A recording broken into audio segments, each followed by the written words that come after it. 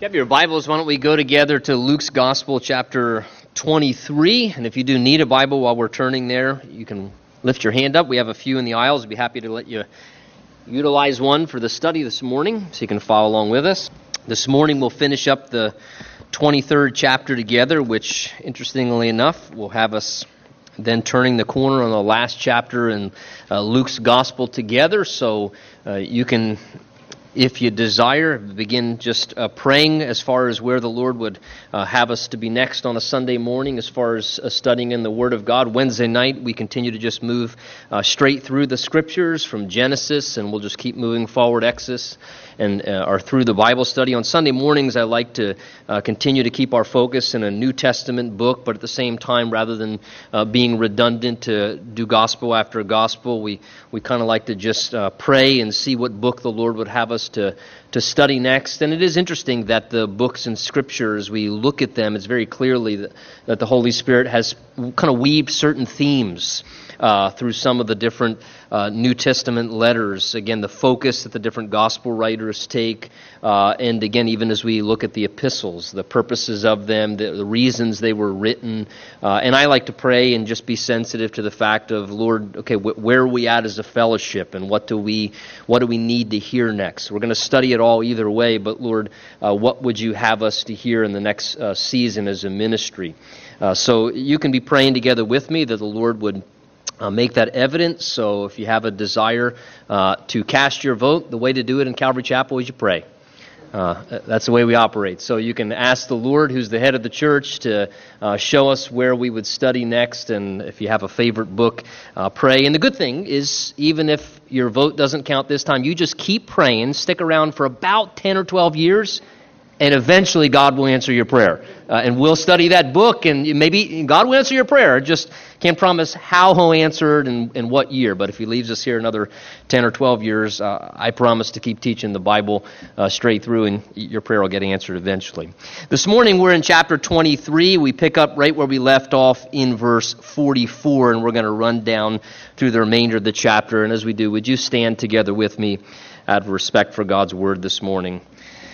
Luke 23, beginning in verse 44, says, "Now it was about the 6th hour, and there was darkness over all the earth until the 9th hour. And then the sun was darkened, and the veil of the temple was torn in two. And when Jesus had cried out with a loud voice, he said, 'Father, into your hands I commit my spirit.' Having said this, he breathed his last. So when the centurion saw what happened, he glorified God, saying, 'Certainly this was a righteous man.' And the whole crowd who came together to that sight, seeing what had been done, beat their breasts and returned. But all his acquaintances and the women who followed him from Galilee stood at a distance, watching these things. Now behold, there was a man named Joseph, a council member, a good and just man. He had not consented to their decision indeed. He was from Arimathea, city of the Jews, who himself also waiting for the kingdom of God. This man went to Pilate and asked for the body of Jesus. And then he took it down and wrapped it in linen and laid it in a tomb that was hewn out of the rock where no one had ever lain before. That day was the preparation, and the Sabbath drew near. And the women who had come with him from Galilee followed after, and they observed the tomb and how his body was laid. And then they returned and prepared the spices and fragrant oils, and they rested on the Sabbath according to the commandment." And Father, we hold your word before you this morning, and we desire to be able to truly have an ear to hear what your Spirit would say to this part of your church that's assembled this morning. Father, thank you for getting us here, for giving us a desire to get up on this gloomy day and to come to the house of the Lord and to just seek your face and to spend time with your Son who is in our midst. And we just pray, Jesus, that you, by your Spirit's ministry, would continue to be our teacher, even this day, as you taught many years ago on this earth, and that you'd speak personally and powerfully to each and every one of our hearts from this portion of your holy word. Teach us now, Lord, prepare us to receive, and bless your word as it goes forth this morning. We ask in Jesus' name. And everyone said, amen. Amen. You may be seated.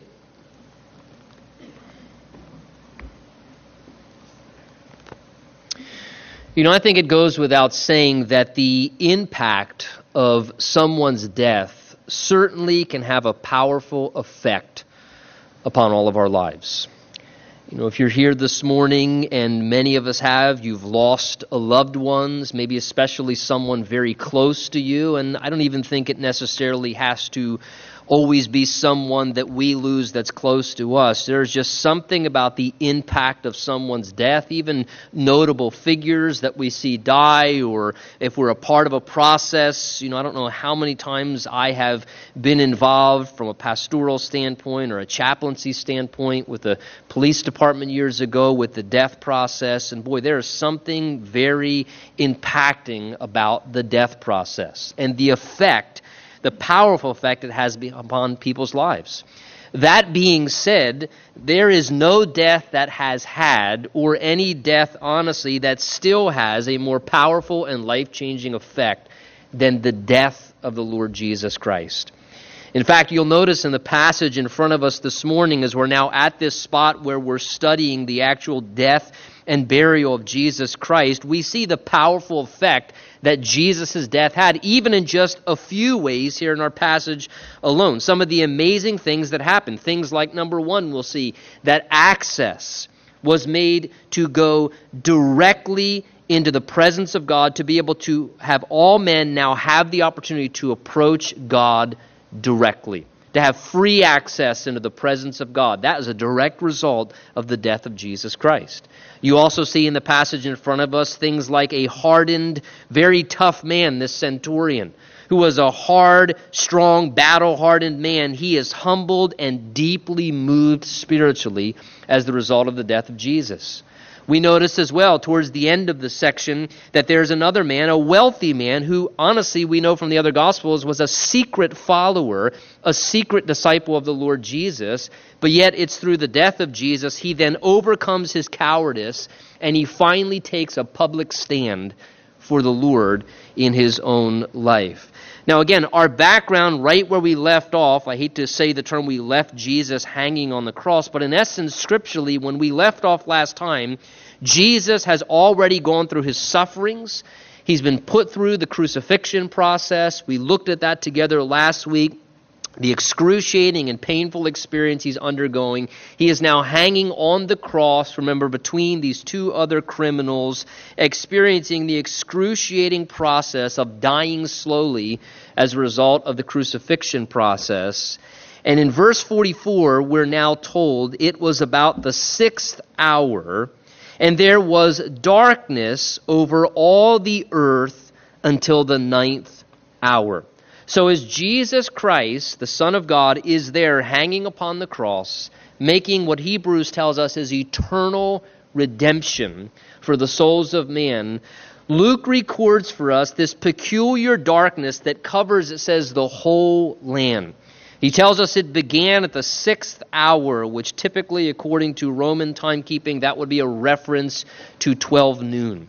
So from the 6th hour to the 9th hour, indicating from 12 p.m. till 3 p.m., at the peak of daylight, when the sun shines the brightest, right at that moment, from 12 p.m. to 3 p.m., there is a 3-hour darkness, an extraordinary darkness that covers the entire land. In fact, verse 45, notice, says the sun was darkened. That's pretty interesting. The sun itself was darkened, indicating this was not a natural thing. Commentators try and give a natural explanation. Well, maybe it was this or that as an eclipse. My personal conviction, I'm a pretty simple guy. I think God just shut the lights off. I think God, who created the heavens and the earth and controls the sun, decided because of what was taking place that he would supernaturally override the affairs of nature, which he's in charge of, and God just darkened the sun. He shut the lights off. Interesting, we have a prophecy back in Amos chapter 8, verse 9, that declares, "It shall come to pass in that day, says the Lord God, that I will make the sun go down at noon, and I will darken the earth in broad daylight." The other Gospels tell us as well, at the same time, this 3-hour, peculiar, kind of eerie darkness comes over the land, that also there was a great earthquake at this time. See, something so eternally profound, I believe, was happening amongst the Godhead, between Jesus the Son and the Father in heaven, that literally it's so powerful, so profound, that the earth shakes and trembles, and God just turns the lights off. Almost, I wonder if in some way it's because what he sees of the darkness of man, or maybe it's almost in a sense that God wants a sense of privacy because this is a family matter.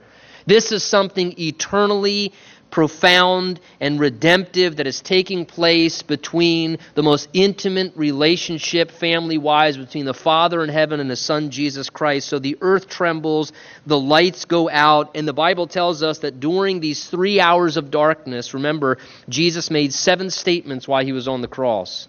And it's during that 3-hour period of darkness that we're told that Jesus, God's Son, the other Gospels say, cried out at that point these words, my God, why hast thou forsaken me? My God, why hast thou forsaken me? Something humanly, if I can use the word, incomprehensible. I think it's holy ground to even try and fully grasp and lay hold of what was taking place. Words do not describe between the Godhead. In order to accomplish this eternal transaction, we have to understand Jesus, who was the sinless Son of God, the pure and innocent one. He never knew sin. He never committed sin, but yet in some way he had to become, as the Bible teaches, the sin offering to make redemption for the sins of the whole world. 2 Corinthians 5 seeks to try and describe in some way what was happening. It tells us this in 2 Corinthians 5, now all things are of God, who has reconciled us to himself through Jesus Christ. That is, listen, God was in Christ, reconciling the world to himself, not imputing their trespasses to them, for he made him who knew no sin to be sin for us. See, the Bible tells us all things are of God. God created humanity. God instituted our lives and the breath of life breathed into us. God gave us parameters, but yet sadly we failed, we rebelled and disobeyed God, and sin entered the world through one man, and then death through sin, and thus death and sin have spread to all men. And God has a dilemma on his hands. God loves you and I. He loves humanity. He does not want to be separated from us. He wants to have fellowship, but yet he's just, and he's a holy God. I love what it says in Romans chapter 3 as it talks about the doctrine of justification. It says that he is just and the justifier of those who believe.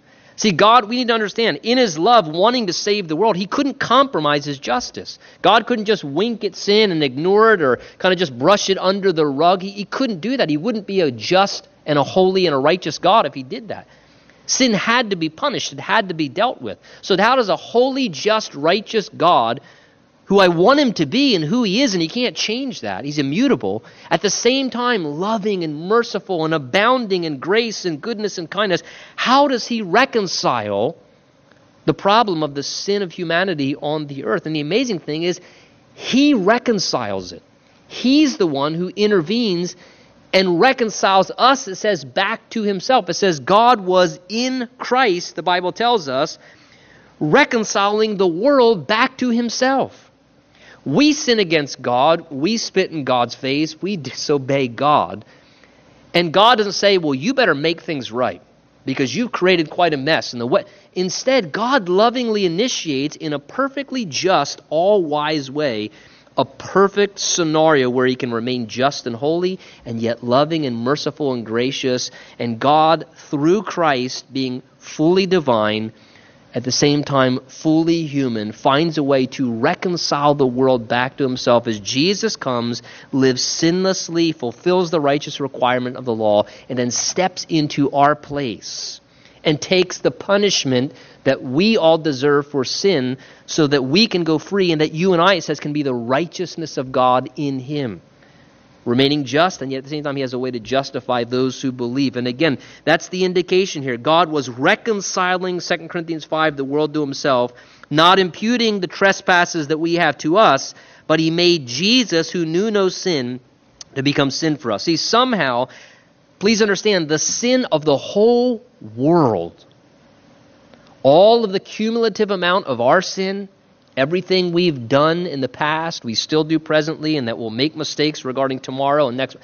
And then you multiply that towards the history of humanity and every evil, wicked, despicable, loathsome, rotten, horrific thing that happens on this planet. And the Bible tells us that all of that somehow was being, at this moment, transferred over to Jesus.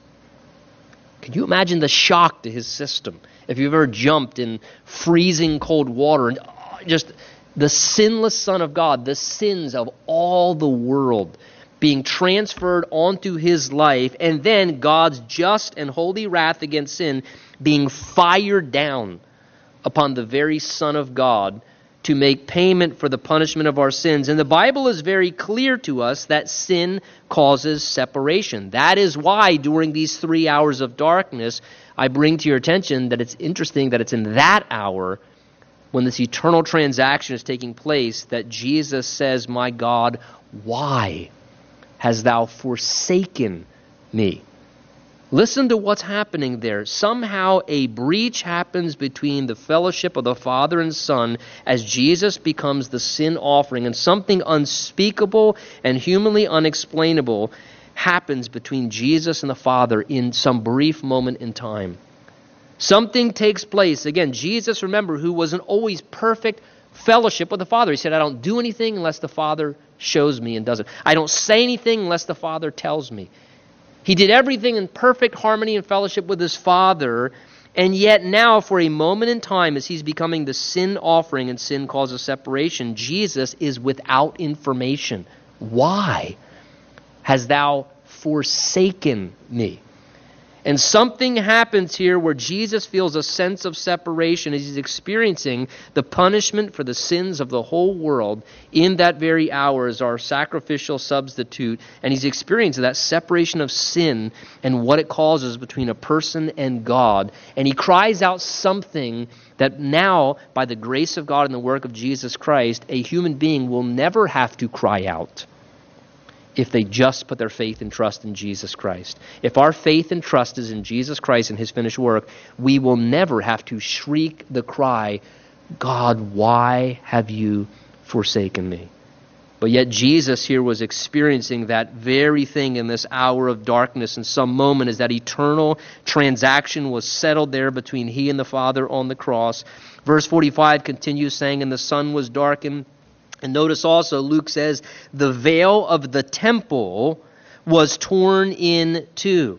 So at the death process of Jesus, we're told that that known barrier of separation that existed in the temple, which was a known barrier of separation that kept man from God's presence, at that hour of his death on the cross, it was removed. It was taken away. The veil of the temple was a large, thick veil, literally a few stories high.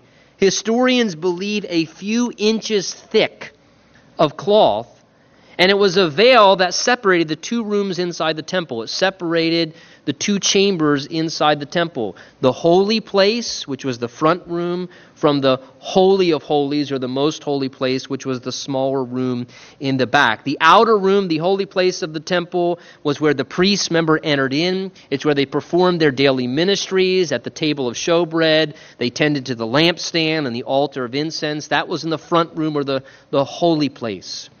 And then there was the veil, this thick veil that separated from the inner room called the most holy place, or the Holy of Holies. And the reason, because there is where, at the ark, God manifests his presence among them. That was where the kabod, or the weight of the glory of God, was being manifest among his people. And God's presence was there, and because God's presence was manifest there, no one could go beyond that veil. It was a reminder that they could not just walk right into the presence of God. Remember, only one man, the high priest, and only one time a year with the blood of an innocent substitute could go into the Holy of Holies where God's presence was to make atonement there for the sins of the nation for the entire year. Only one man, one time a year with the blood of a sacrifice could go in. And that veil purposely was there, and it purposely separated those two areas to indicate to man that in your finite sinful condition, you cannot walk directly into the presence of God. He's too awesome. He's too holy. He's too incredible. And that veil served to continually remind them that they did not and could not have free access to enter directly into God's presence. They could not approach God nor enter His presence because man was simply too sinful and God was too holy and too awesome. Yet God has always desired to have intimate fellowship with mankind, to have direct relationship. So what does Jesus do? As we're talking about, Jesus comes to reconcile that problem of separation. Jesus comes to remove the barrier that God did not want to exist between Himself and people on this earth, but yet sin had caused. Interesting, 1 Corinthians 15 verse 3 says Christ died for our sins. Interesting, that's why at the death of Jesus here, we read in verse 45 that as Jesus is dying, it says the veil of the temple, verse 45, was torn in two. You read Matthew's account in Matthew 27, there it says the temple veil was torn from top to bottom. So here you have this thick veil, a few inches thick of cloth, a few stories high. And it says that temple veil was torn from top to bottom. Now that's an indication of something. There was no high priest that scaled up to the top of the temple veil and with a big set of shears was cutting his way down. That's not what's taking place. God was miraculously intervening at the hour where atonement for sins was being provided and God was satisfied now. God miraculously intervenes and rips apart this veil of separation. That was a barrier that kept mankind from being able to come directly to Him. And God, is a very clear, visible statement in the temple of what was happening spiritually and eternally, wanted everyone to know direct access. It's now available. Finally, my Son has done what is necessary, and as a result of what He accomplished, now man can come directly to me. The barrier has been removed. The finished work of Jesus took away that barrier of sin that hindered open access for people to come directly to God. Listen to what Hebrews chapter 10 says in relation to this. Hebrews 10 verse 19 and 20. It says, we have boldness to enter the holiest by the blood of Jesus, by a new and living way which He consecrated for us through the veil that is His flesh. The Bible indicating to us that as Jesus died, as His flesh was torn, God says, in the same moment, I was satisfied with the payment for sin, and the veil has now been removed. And it says, we have boldness to enter into the holiest by the blood of Jesus. A boldness that we have direct access through the sacrificial work and death of Jesus. God is satisfied, and therefore, because of that, now, listen, every person can come directly to God through Jesus Christ. Through faith in the finished work of Jesus Christ and His blood that was shed to make payment for our sins, we can come and have direct access to God. Listen, we do not need to come to God through a priest. We do not need to come to God through a sacrificial system of a works or religious activity. God has lovingly arranged for us to be able to come directly to Him. That is wonderful news, that there is no barrier. We can come directly to God. Hebrews 7 says that He is able to save those who come to God through Him. Regarding Jesus, He's able to save those who come to God through Him. Jesus said in His own words, John 14, I am the way, and no one comes to the Father except through me. See, so important for us to realize what the Bible teaches, because sadly, many people's understanding, and sadly what is conveyed even through certain religious movements and circles of the church, indicates to people something different. That you can approach God, but it's through a set of religious works or a system. Or you can approach God, but it's through a appointed individual that you must sort of go through them as an intermediary to get to God. When the Bible teaches very clearly that direct access has been made to God through Jesus Christ. The Bible teaches clearly that we don't need to come through any human mediator to approach God.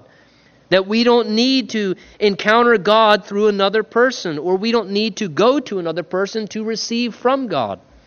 I think one of the places we see this stated most clearly is 1 Timothy 2, verse 5, where it says, "For there is one God and one mediator between God and men, the man Christ Jesus." One God, one mediator between God and man, the man Christ Jesus.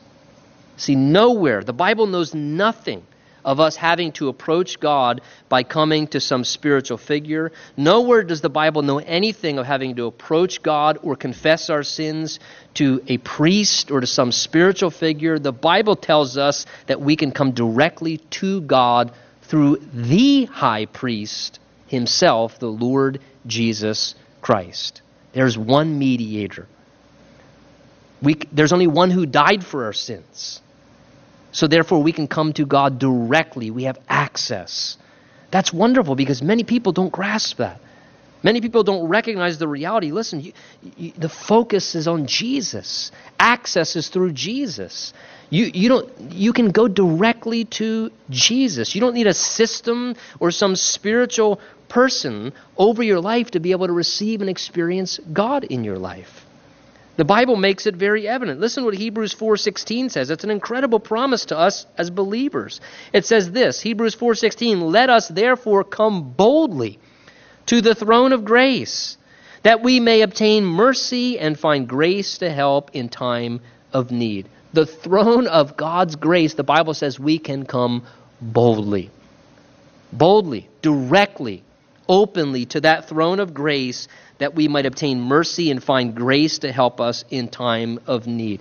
If you have a relationship with Jesus Christ and you are in standing with Him by faith and His blood is covering your sins and you have right relationship with Him, it's because of that relationship you can have direct access to the throne of God. But it's only because of that relationship. Apart from that relationship, we can't. Again, I always entertain my children to have direct access to me. Always have direct access. But it's because they understand relationship. They don't care if you're talking to me. They wouldn't care if the most important figure on the earth was talking to me. If they want to talk to me, they understand relationship. They just come directly to me. But it's because they understand relationship. Again, if you tried to have direct access to the President of the United States, I think I will. I'm going to go visit him for Thanksgiving. You try and run across the lawn in the White House.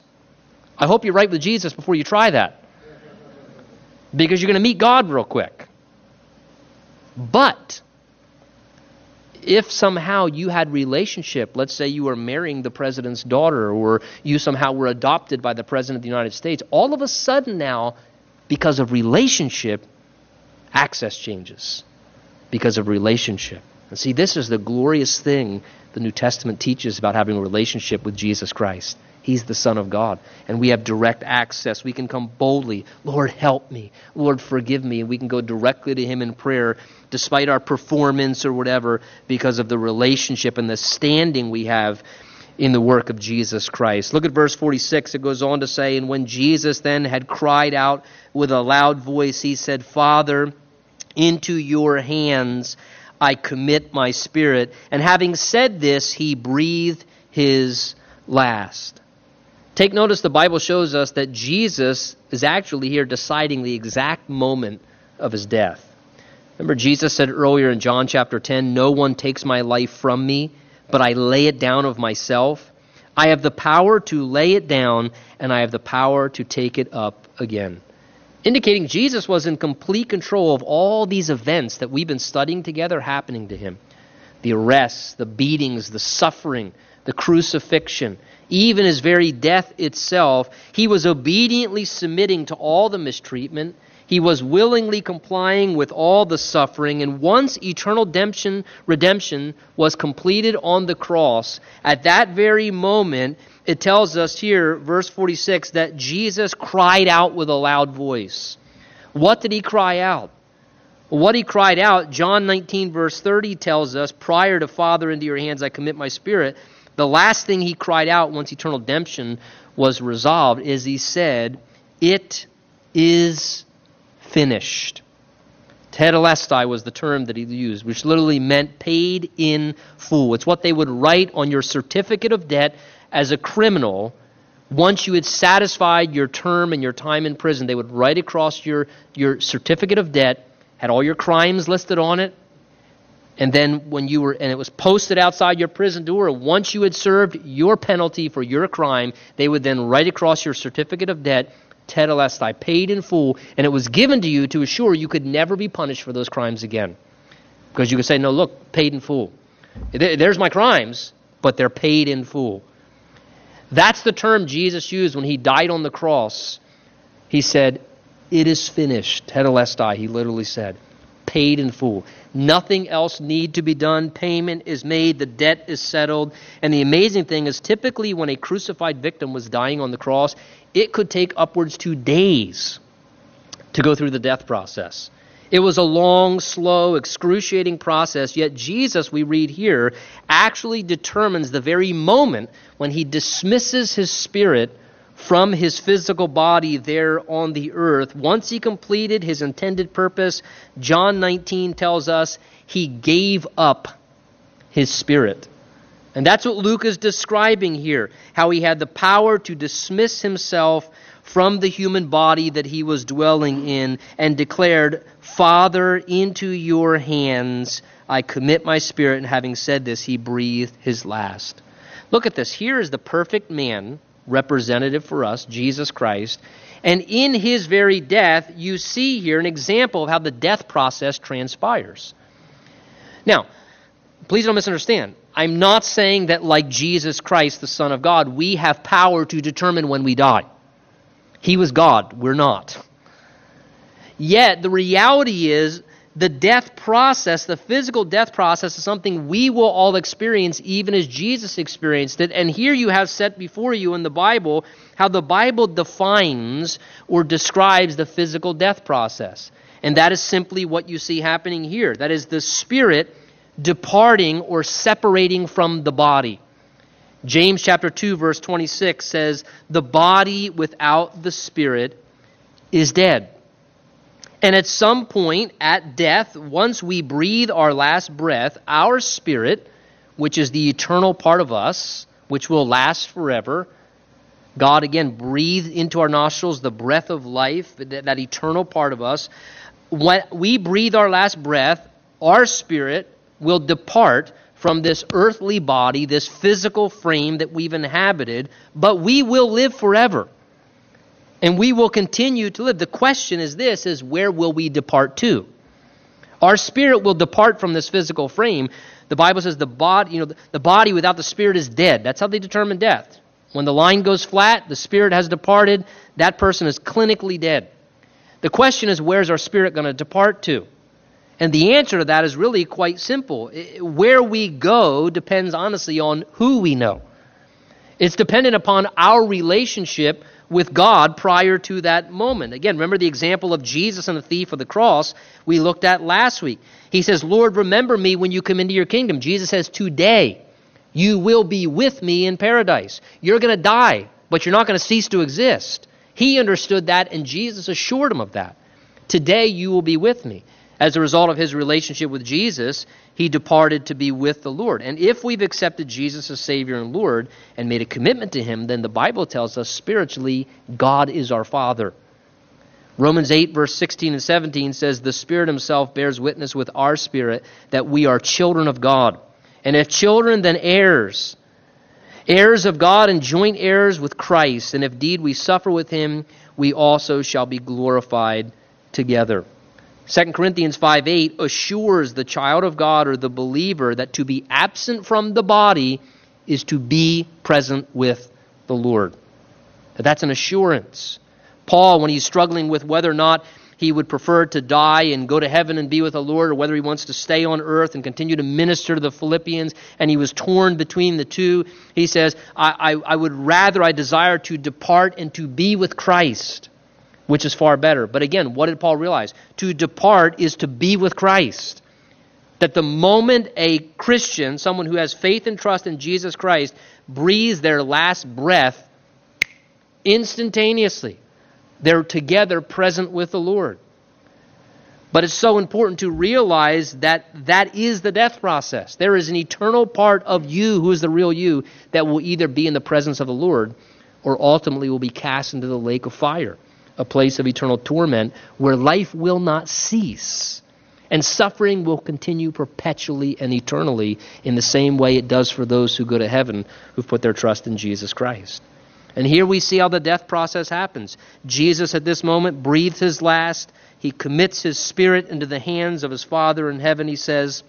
Verse 47 says, so when the centurion saw what had happened, notice, he glorified God, saying, certainly this was a righteous man. Take notice of another powerful effect and impact of Jesus' death. Here you have this battle-hardened man drawing out, now God does through Jesus' death, a confession towards Jesus Christ. We're told this centurion here, and again, a centurion was a commander of 100 soldiers among a Roman legion. And a centurion, please understand, they earned their commanding position in the Roman army because of one thing: their tremendous combat experience and their knowledge of warfare. They weren't given that title easily. They earned that. So these, please understand, centurions, these were battle-hardened men. They had combat experience. They understood what it was like to courageously get in the midst of warfare and battle. These were brave men. These were noble men. And they had to be strong leaders to control their Roman troops that were under their authority. And they had to be strong leaders because in the midst of heated battle, they had to make hard decisions. And these centurions, they didn't sit behind a desk and write out military plans on a piece of paper and send it out to the battlefield. Not these guys. These guys led from the front, right in the heat of the battle. These guys chewed nails, instead of bubble gum. These were hardened, strong, tough, alpha male type men, these centurions. And to me, I find it extremely beautiful. Here you have this battle-hardened, tough-as-nails Roman soldier. And yet, as he is going through these events, experiencing this, there's a powerful breakthrough that happens in his personal life regarding his spiritual understanding. This guy is strong, but he's sensible. He is rough and rugged, but he's a wise and a reasonable man. And consider the culmination of all this guy's experiencing and being exposed to. He's watching the suffering of Jesus and how he handles it and how he silently, so strong, Jesus, he just silently says nothing through the beating, through the scourging, through the crucifixion. And he's watching Jesus endure all these things. He sees the 3 hours of supernatural darkness. He experiences the earthquake, and he's listening to Jesus and the things this guy is saying from the cross. And as a result of that, it causes him to have to clearly realize and recognize exactly who Jesus is. Luke tells us here that when the centurion saw what had happened, he glorified God, saying, certainly this was a righteous man. We're told in the other Gospels, Mark 15, that he exclaimed as well, truly this was the Son of God. As you look at the account here, it seems very clear this man was having a personal spiritual encounter. He was having an experience with God that day. And all the events that transpired. And I love this scene, again, because, please hear me, this is this is alpha male. This is as strong and as tough of a man as you can get. And yet notice there is no weakness to believe in Jesus Christ. There's no weakness to have faith and a commitment in Jesus and to honor Jesus. This is a strong man. He had been hardened by things he saw. You know what this guy saw in combat and conflict and the things he went through? But yet when he looked at Jesus and he evaluated for himself who Jesus was, he was so impressed that Jesus won his respect and won his honor. And there was nothing of weakness in his mind of submitting to Jesus. And I love this because our culture needs to see this morning. We used to have a gentleman in the prior church that I pastored was in military, and he actually spent time overseas. He was a pretty high-ranking officer. He actually interrogated terrorists. And I remember we used to spend time with this guy. When I just got to know him a little more and I found out kind of his background a little bit, I used to think to myself, this guy, he could probably kill everybody in the room with his bare hands. And this guy loved Jesus. And he was a man of God, a godly husband and a godly father, and he loved the Lord. And he could have twisted anybody's neck and you would have been done.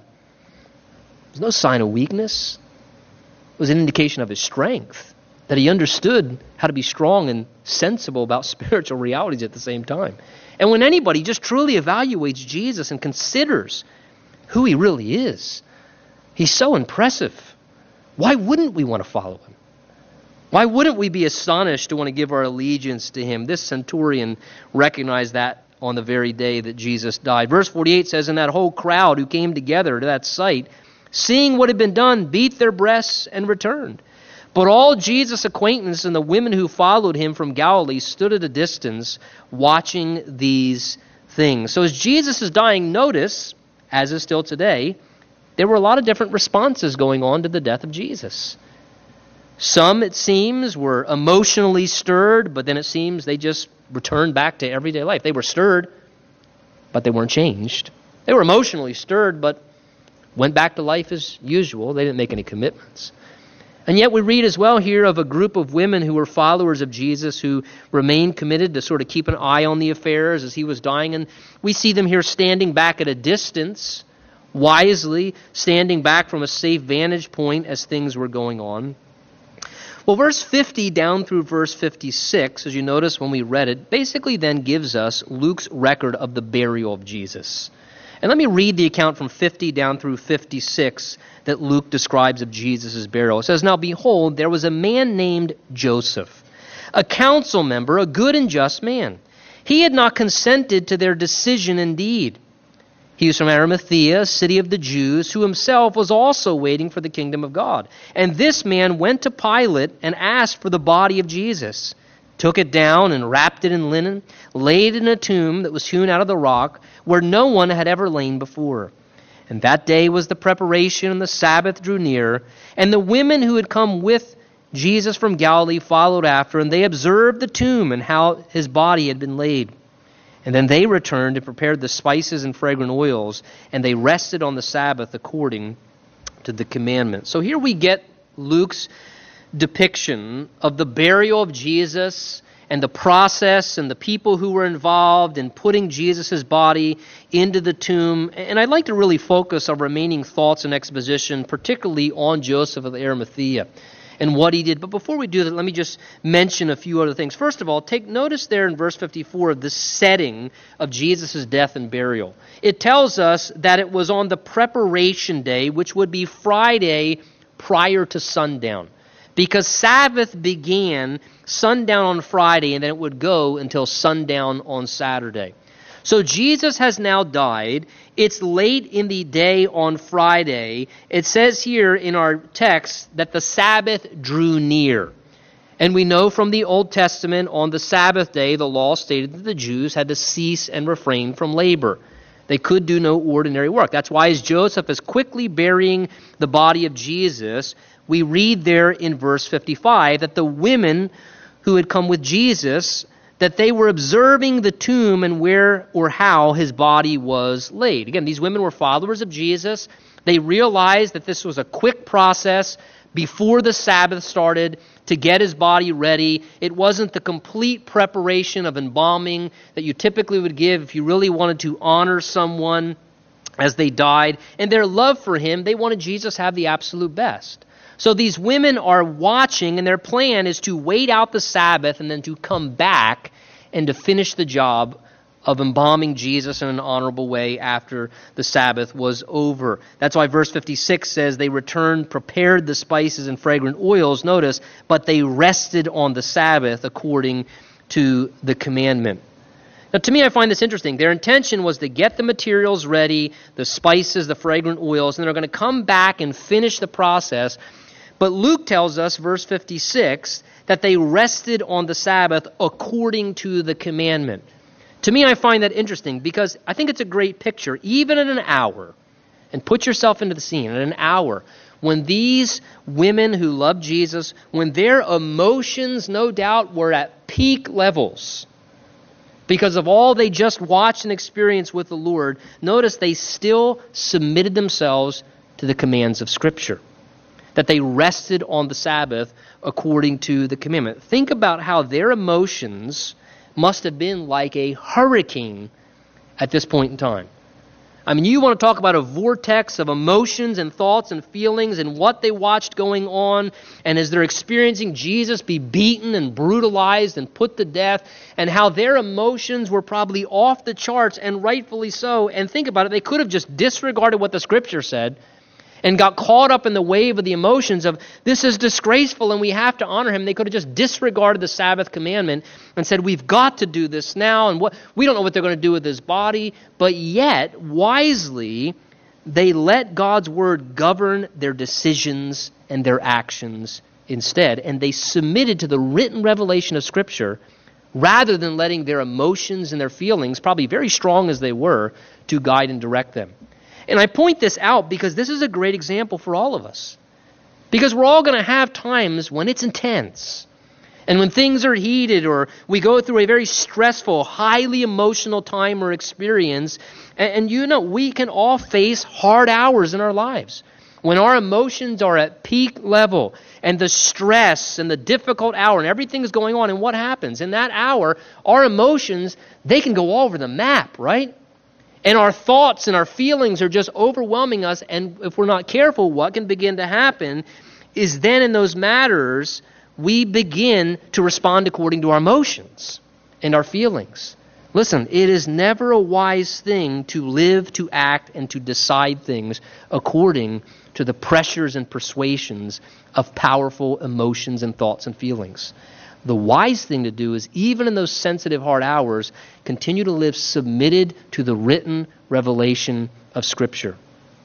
Because when our emotions are at high peak and we're in stressful hours, we have a tendency to then want to justify that we can do things that are contrary to Scripture because we feel so strongly about it. No. The Word of God governs our lives. The Word of God rules over us, and despite how I feel or what I think, the Word of God, I will submit and subject myself to the written revelation of Scripture, and that's a wise and a safe thing to do. And I think these women demonstrate a great example before us in relation to that. Well, that being said, let's talk for a few minutes about this man Joseph of Arimathea, the one who we're told buries Jesus. All four Gospels speak to us about him. Who was Joseph of Arimathea? Well, the collective group of Gospels tell us that he was a prominent council member. That means that he was a part of the Sanhedrin. He was a prominent figure among the Sanhedrin. He was a man of influence. He was a man of great position. He had a prestigious standing among his peers and in the public. The other Gospels tell us as well that he was a rich man. The Gospels tell us that he was quite wealthy, and to have your own hand-carved tomb there in Israel was a clear indication of wealth. We're told as well here in verse 50 that he was a good and a just man.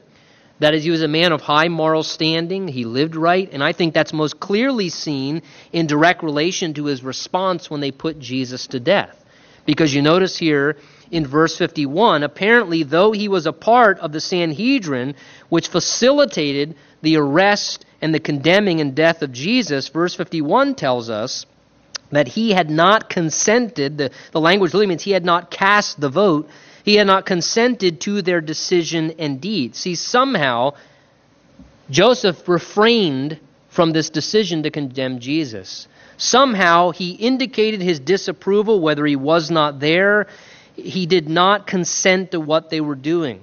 Verse 51 tells us that instead he was someone who was waiting for the kingdom of God. In other words, he had a messianic expectation, and it seems that he had connected the dots to realize that Jesus was the Messiah, that he was the promised Savior. Matthew 27 tells us of Joseph that he had become a disciple of Jesus. John 19, verse 38 tells us this, and listen clearly. It says, Joseph of Arimathea, being a disciple of Jesus, but secretly, for fear of the Jews, went and asked Pilate to take away the body of Jesus. See, in this man's heart, he had apparently come to believe who Jesus was for himself. And he had come to recognize who Jesus was, and he had actually committed to be his follower. He had become a disciple and a follower of Jesus, but yet he was intimidated by the personal cost of what it would mean if he went public for that. So instead, he's dedicated, he's committed to Jesus, but yet he at this point sought to keep that commitment in his heart, and he's keeping it a secret.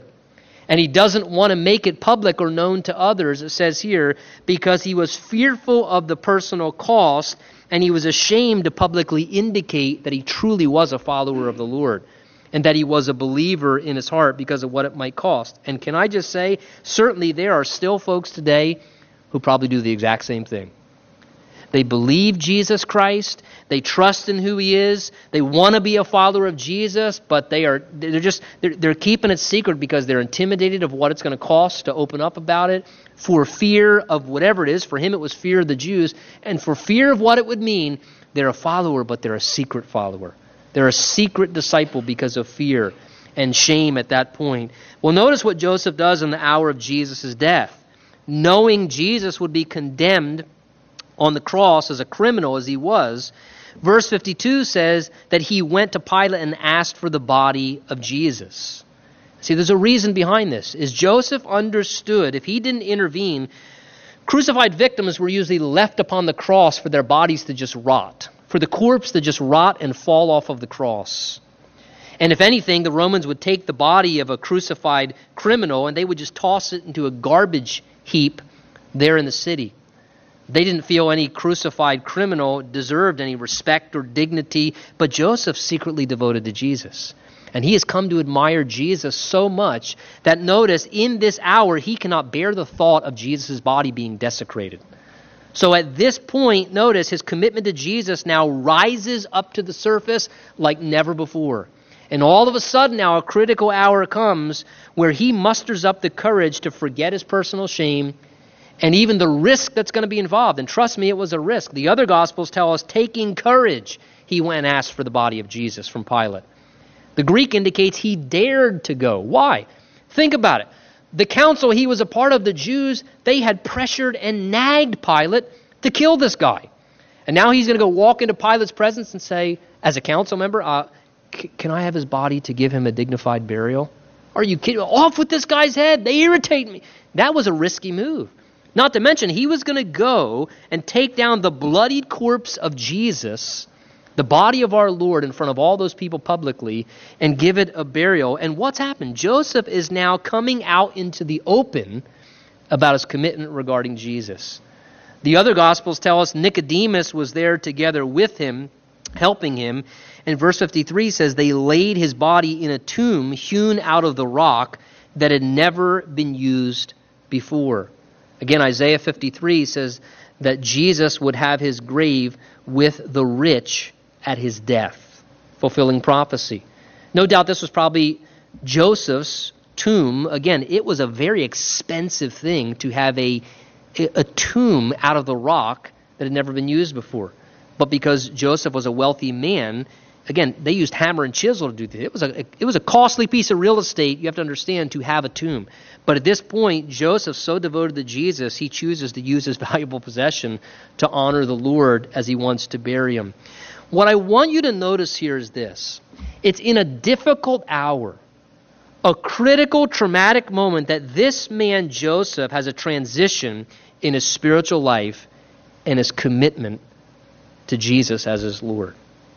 It is right in the midst, again, Joseph was what? A secret disciple of Jesus. At this point, he was a secret disciple, but now a powerful life experience happens and a pivotal shift takes place in this guy's commitment with the Lord, where now all of a sudden he openly reveals his faith. And again, what was he thinking? Why have I been so ashamed? What have I been doing? Wasting time. Being intimidated to say that I love Jesus, that I'm a follower of Jesus. And it is a life life-changing, difficult experience, the death process, a hard, difficult hour that takes the moment in this man's life where he puts his flag in the stand and he says, what am I doing? I follow Jesus. And there's nothing more valuable to do. And he comes out into the open with this commitment. And can I tell you something? Sometimes it takes major life experiences and difficult things in our lives at times to prompt people to really take their stand spiritually. I've seen it so many times. Not everybody is at the same pace in regards to bold discipleship. Some people got to work through some things. They need to process things and come to their own conclusions. But nobody can remain a secret disciple long term. We have to come to that place where we do boldly confess Jesus Christ as Savior and Lord. And it's important that we do. Again, Jesus said, if you confess me before men, I'll confess you before my Father. If you deny me before men, I'll deny you before my Father in heaven. People go, what does that mean? It means, if you confess me before men, I'll confess you before my Father. If you deny me before men, I'll deny you before my Father. I wouldn't wait to get on the other side of eternity to ask what that means. I would just act in compliance with what it says. And you know what? This morning, can I challenge you? Can I challenge us? Listen, was there a cost involved for Joseph here? Yes. Yes. This guy was risking some things, but he shows us this morning it is worth giving up anything and everything to follow Jesus. And when we make that step in our lives where we get serious about our relationship with the Lord, listen, everything starts to change. Because then to live is Christ and to die is gain. Shall we stand? Let's close in a word of prayer together. Father, thank you for your word, for how it, Lord, speaks to us, how it stirs our hearts and challenges us. And Lord, would you give to us, to me, to my brothers and sisters, to those of us here in this room, the grace of God to be able to stand boldly for you, Jesus, to be unashamed of the gospel of Jesus Christ. Lord, would you, by your Spirit, embolden us to not be afraid of what others think or say or what it may cost us to be a radical, dedicated follower of Jesus Christ. And Father, I pray as well that by your Spirit's ministry, if there are any here in this room who've never made a personal commitment to Jesus, that this day, by your Spirit, Lord, you'd give them the grace and the courage and faith to do such. For we ask in Jesus' name. Amen.